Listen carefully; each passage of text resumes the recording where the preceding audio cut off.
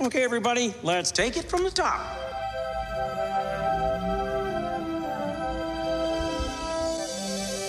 To all who come to this happy place, welcome. Hi, ho, everybody. Welcome back to Disney Plus Us, the show where every other week we take a look at another piece of content on that there Disney Plus streaming service. But that's not this show. This is the weekly episode where we're talking about new episodes of Marvel Studios' What If. This week we're talking about the episode What If Thor Was an Only Child. As always, I'm one of your hosts, Griffin Tennell, Griffy D-Pad.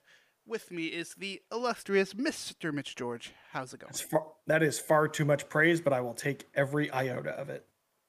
All right, let's jump right into this because this is gonna be an interesting conversation. What if Thor were an only child? What are your thoughts, Mitch? I had a real fun time with this. I think this episode has made me laugh more than any other episode of What If to this point. I think part of it is the character development we've gotten from Chris Hemsworth as Thor over the films we've had him in as part of the MCU. And he's bringing that level of zaniness, that goofiness, that playfulness that we saw specifically in Thor Ragnarok into this episode and this delivery. And I really loved the fact we're focusing on Darcy and Jane essentially throughout the entirety of this episode. It's a Jane Foster story, which is great because they did get Natalie Portman back. They got Kat Dennings to do the voice of what's her name that I said 30 seconds ago and Darcy. already forgot. Darcy. Like one of the best characters in the MCU. Bar none. I think there was a lot to enjoy here, and I am very excited to see what we get out of the last 2 episodes of season 1. Yeah, What about you?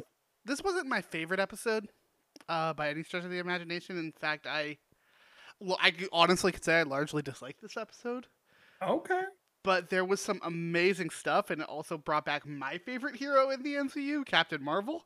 So it gets like massive props for me. Like everything Captain Marvel was in was some of my favorite stuff in this entire series. Just because I love that character so much.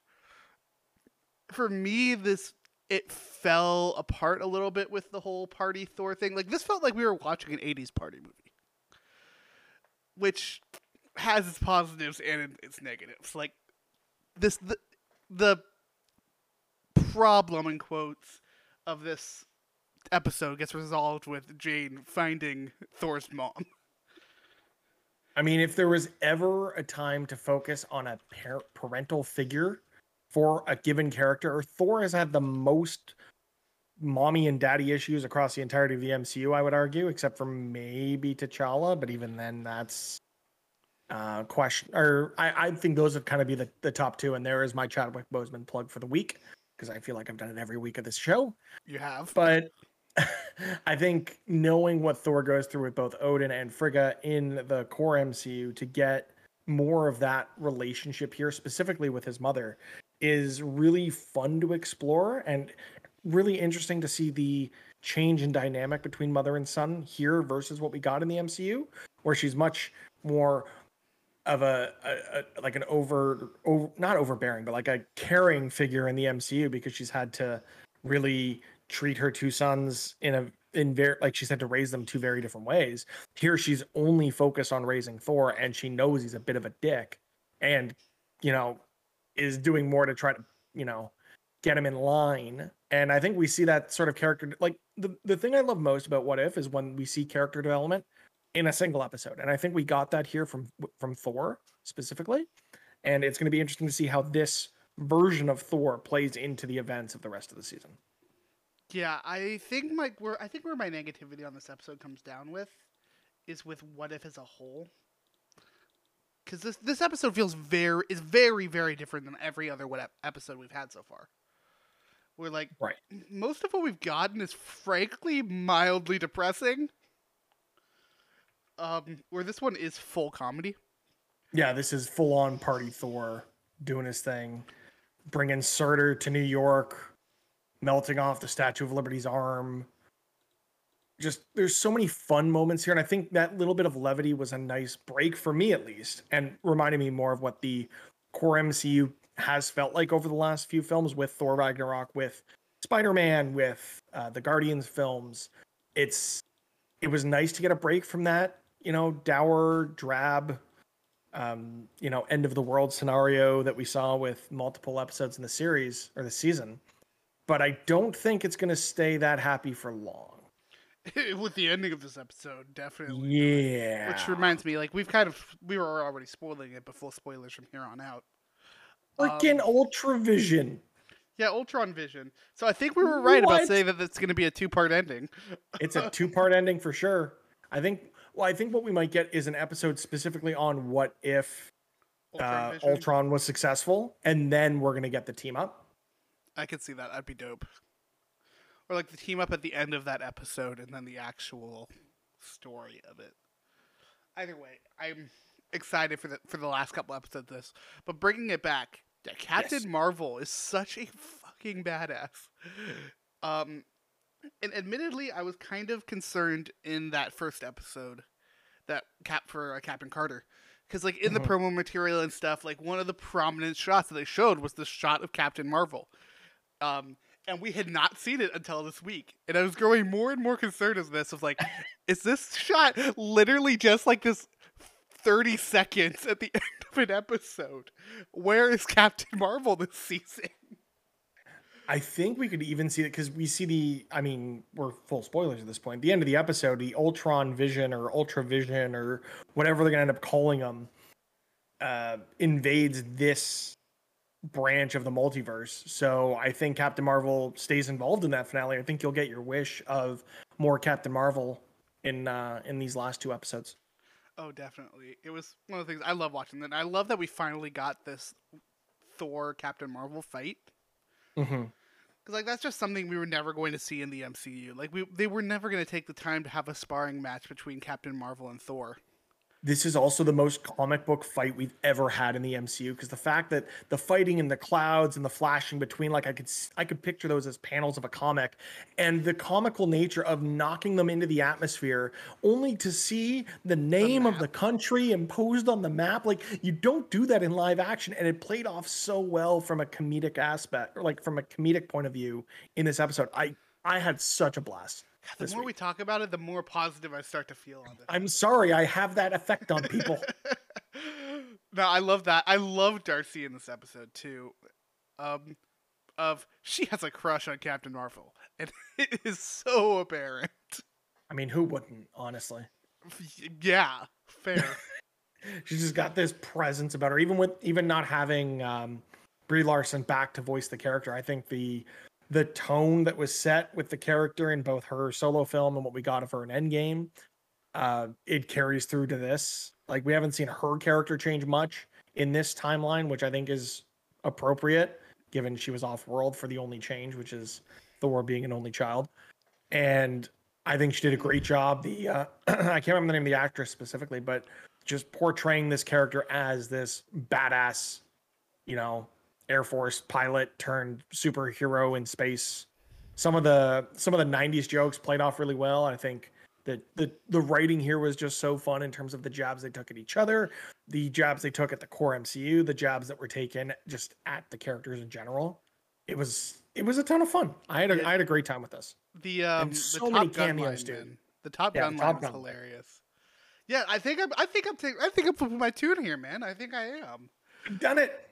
You've done it. Nah, I love this. Like, that opening shot of, like, this is the end of the world. Then Thor speaking.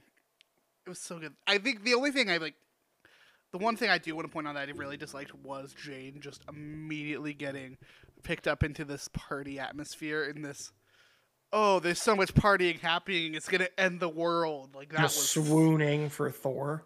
Mm-hmm. Like, she does swoon for Thor in, like, the original Thor movie, but not like this. I mean, at least she didn't marry a duck. True, but it's Howard the Duck, man. Like, I mean, once you go duck, it's if you're down on your luck, never always go duck. Yeah, but once you go duck, there's no going back. I don't know. I didn't have a way to finish that line. It's fine. I don't think there's any way to finish that line that isn't aggressively vulgar. Yeah, I'm trying to keep this as family friendly as I can, even though I've already dropped swears aplenty here and on previous episodes. Mm-hmm. No, I try to think of the other things to talk about. Like, I really did enjoy Frigga's voice acting here. Like, that's such a great character, as you mentioned, like, with Thor's whole dynamic. that I really love seeing in the MCU. I think the interesting thing to me as far as What If is concerned with that is her role with Thor now that Loki's not involved. Because, like, when Loki's involved, she's always this loving, caring... She is not the discipline. No. Like, that is Odin. I mean, Clearly that's different. Someone's got to do it, yeah. Mm-hmm. There was so, like, this episode, like, there are a few episodes in the season that really highlight what a What If show could be. Like, there's the zombies episode, where there's these ridiculous crossovers of characters that, like, there's no way they'd get all these characters on a screen at one time in live action. You've got multiple Skrulls as Guardian soldiers, Valkyrie, Yondu, the we didn't even talk about the fact they got freaking Jeff Goldblum back to be the Grandmaster, and he has one of the best lines in the entirety of the MCU right here, and when he drops the phone. Yeah, he's there for like 3 lines, and all of them hit because he's just that good. When he leaves on the scooters at the end. Let's ride. Oh my god.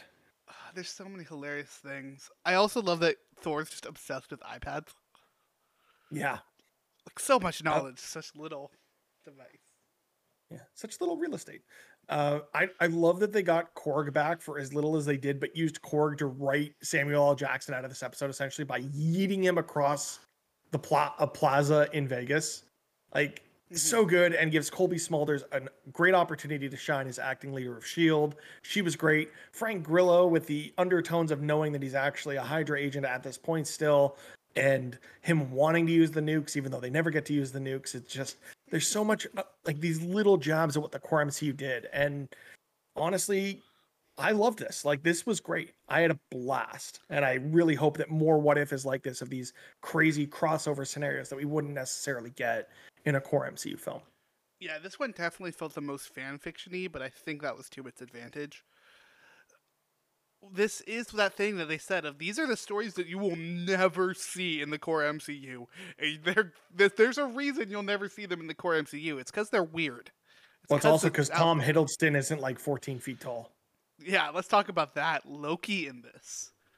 Loki actually is happy? He was so much fun. He answers that phone call from James like, oh, you got a friend out, and he does all the smoochy faces. It's just like, you would never see that from MCU Loki. There's not a chance in hell. And I love that people were wanting to see a Frost Giant variant of Loki in Loki, and instead we get it in What If. And I think that's the right avenue to do that, because it just would have seemed off to do that in Loki or in live action. I think it fit really well with the tone and the writing and the scenario presented in this episode of What If. Yeah, I love that initial opening or arrival of Loki, where it totally looked like they're about to fight. And I totally thought they were going to fight too. Yeah. Like, I totally thought it was going to be that, like, Loki and the Frost Giants were the party crashers. No, but instead he's just a brother from another mother. Brothers in every timeline, man. There's in every timeline. Yeah, I've been really, like, kind of interested about watching the reaction to this episode. On Twitter in particular, because it's either love it or hate it, man.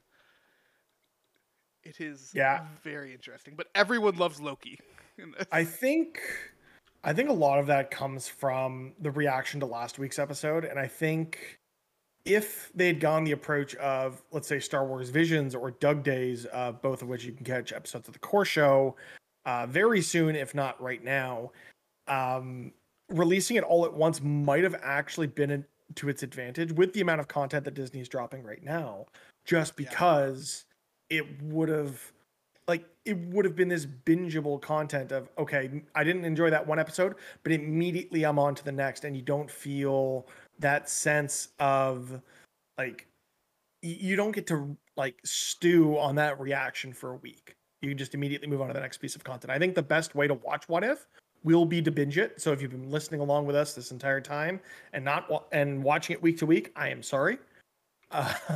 Because I feel like binging would have been the best approach for this kind of content, because as soon as one episode ends that isn't so great, you immediately jump into a next one, which may or may not be better. I feel like I'm having a similar reaction right now watching Star Wars Visions, which we will talk about at a later date.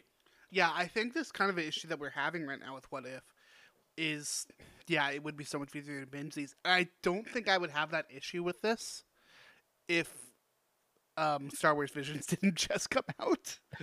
It's like it's all there. Binge it at your own pace.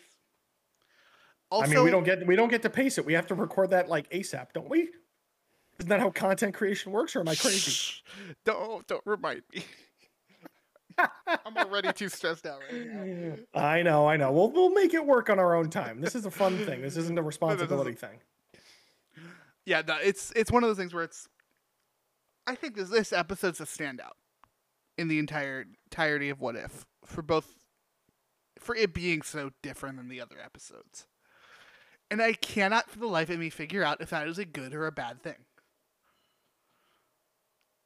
I think it'll be interesting to see what happens with the end of this season. And that will determine whether this was a good or a bad thing. Because I don't see how, like, we've talked about, the Captain Carter storyline continuing through to season 2, the Pepper and Shuri take on Wakanda. I don't see how this storyline flushes out into a season 2 scenario.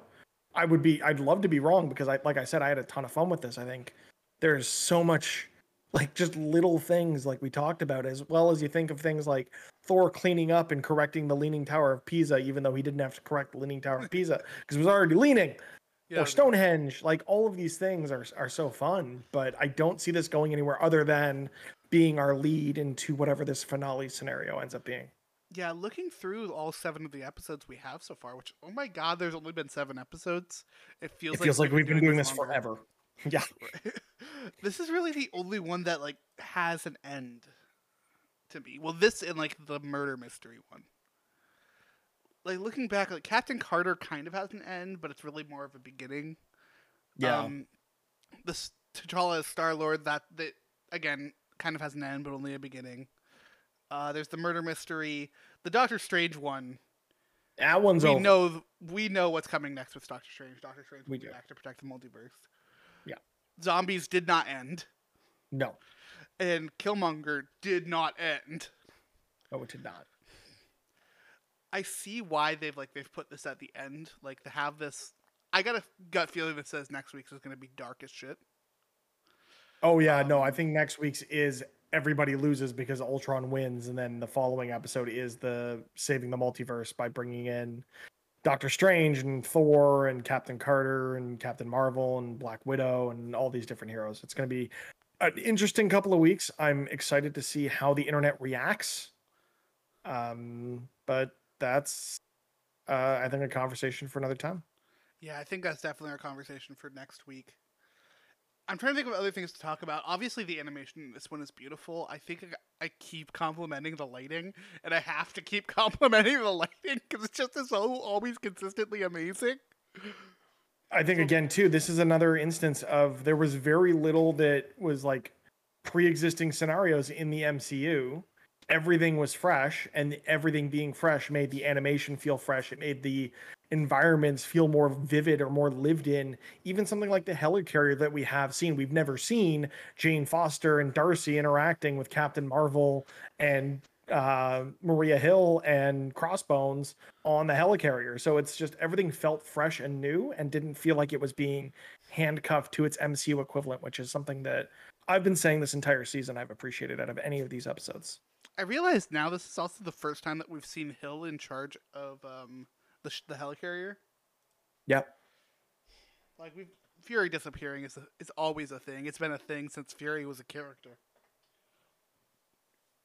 But, like, Hill is to a lot of people, the head of S.H.I.E.L.D. Like, it is not Fury because of how damn often he disappears. But I'm getting mad at comic book plots, so I'm going to stop with that.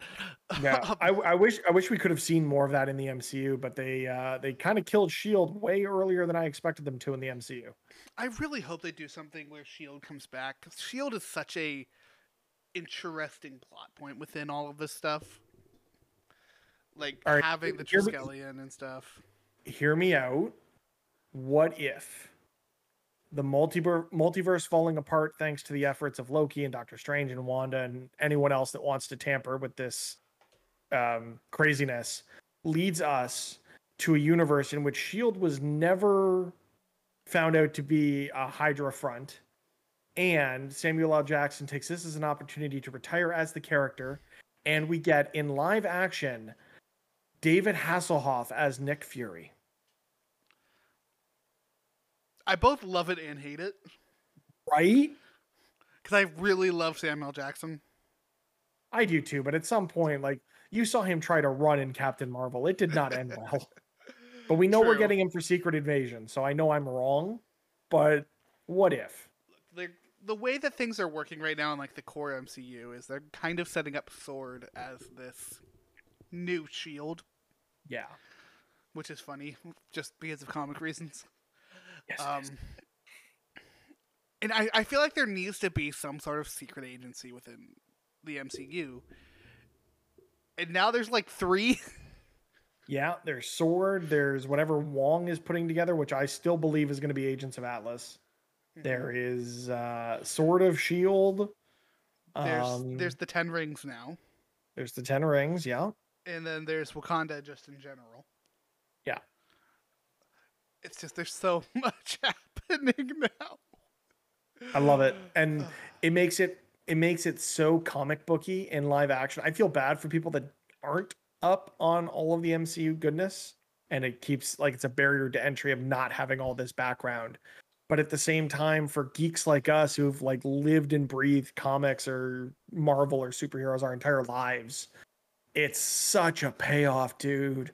Like, I'm sorry, but like, this has been the most fantastic 10, 15 years of content for me, for my eyeballs, that I've had my entire life. Yeah, I think one of the interesting things about the MCU, and something that's been talked about a lot for the last 20 years or so, like when did Iron Man come out? 2009? 9. Okay, so significantly less than 2008? the last, we'll say, decade. Is at what 2008. point is okay? So yeah, the last decade, or so, of like what is gonna happen when the MCU becomes too much like the comic books, and by that what I mean is what's gonna happen when there is that barrier to entry, when you have to watch these so many movies that you understand that. And What If is kind of our first time seeing that, and I think that's really, really interesting to me, both as just a fan of MCU, but also just a fan of watching pop culture grow and what it turns into, yada yada yada yada. Like, What If is made for the hardcore Marvel fans, and I think we're really seeing that, especially in this episode. Yeah, I think that if it will build eventually to things like, I don't know, maybe the Marvel zombie thing crosses over into the core MCU and it destroys the entire universe. They have to start fresh. Or Reed Richards does something that breaks the entire universe and it brings all of this together, and there's just one new universe and everything is fresh, everything's new. Somehow they create the ultimate universe out of the MCU of just, oh, we destroyed this one, let's just start up something new. I think that's going to be something they're going to have to reasonably look into in the next 10 years, I would say, because I know the way that they're setting things up now, they're casting actors to have them in these roles as long as they can, with looking at Robert Downey Jr. and Chris Evans, but eventually they're going to want to use Iron Man again. They're going to want to use Captain America. And I know we're getting Sam Wilson as Captain America, which I think is fantastic, but they're going to want to use Steve Rogers again. They're going to want to use Tony Stark. So eventually they're going to reboot those characters. And by rebooting the characters, they're probably going to have to reboot the whole goddamn MCU, which I am, you know what? I'm not opposed to it. I think it could be something where they could do fresh things with those stories, maybe actually make Tony Stark an alcoholic this time and deal with those issues. But at the same, it's going to happen one way or another. They're going to have to ultimate this universe at some point, or just yeet it and start fresh. Yeah, I can't wait to see when they eventually do. What's really interesting to me is the future of the MCU when it comes to animation, like we're saying, of, you know, we have these characters and people age. Look, I hate to say it, but yeah, people get old. Animation is going to eventually become the only way you'll get to see some of these characters.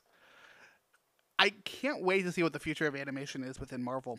And I know that I keep saying this week after week, but we just got the announcement for a Hitmonkey show. I mean, we didn't get an announcement. We got a trailer and a release date. Hitmonkey, Mitch. Hitmonkey, Like- which, as far as I know, is a Hulu show in the U.S., correct? Yes. Which would make it a Disney Plus show in other territories via the Star banner. Yeah, I'm just saying. that Star banner, man. It really gives us a lot of leeway. Yes, it does. But like Hitmonkey, of all the characters in the freaking Marvel universe, Hitmonkey. Like the animation is opening it up. So like we were already getting weird stuff with the Guardians, Inhumans, We got Shang-Chi. Eternals. Yeah, Shang-Chi. But Hitmonkey is another level of weird. Yeah. So what else could we see from the animation? Not even animation. We know we're getting a live action Moon Knight. We're getting an MCU version of Blade. We're going to get some weird stuff, and I cannot wait to react to all of that here with you, with our listeners, and with anyone else who wants to tune in to this weirdness we do each and every 2 weeks or 1 week, depending on the type of content. Mm-hmm. Yeah, before we wrap up, because we are getting near the end of the show, I want to pitch one animated idea for you, Mitch. Do it. Do you know the character the Sentry? I do. So the Sentry in the comic books, for y'all that don't know, is this character who thinks he lost his memory and thinks that the Sentry is a comic book character. Give us an animated Sentry show.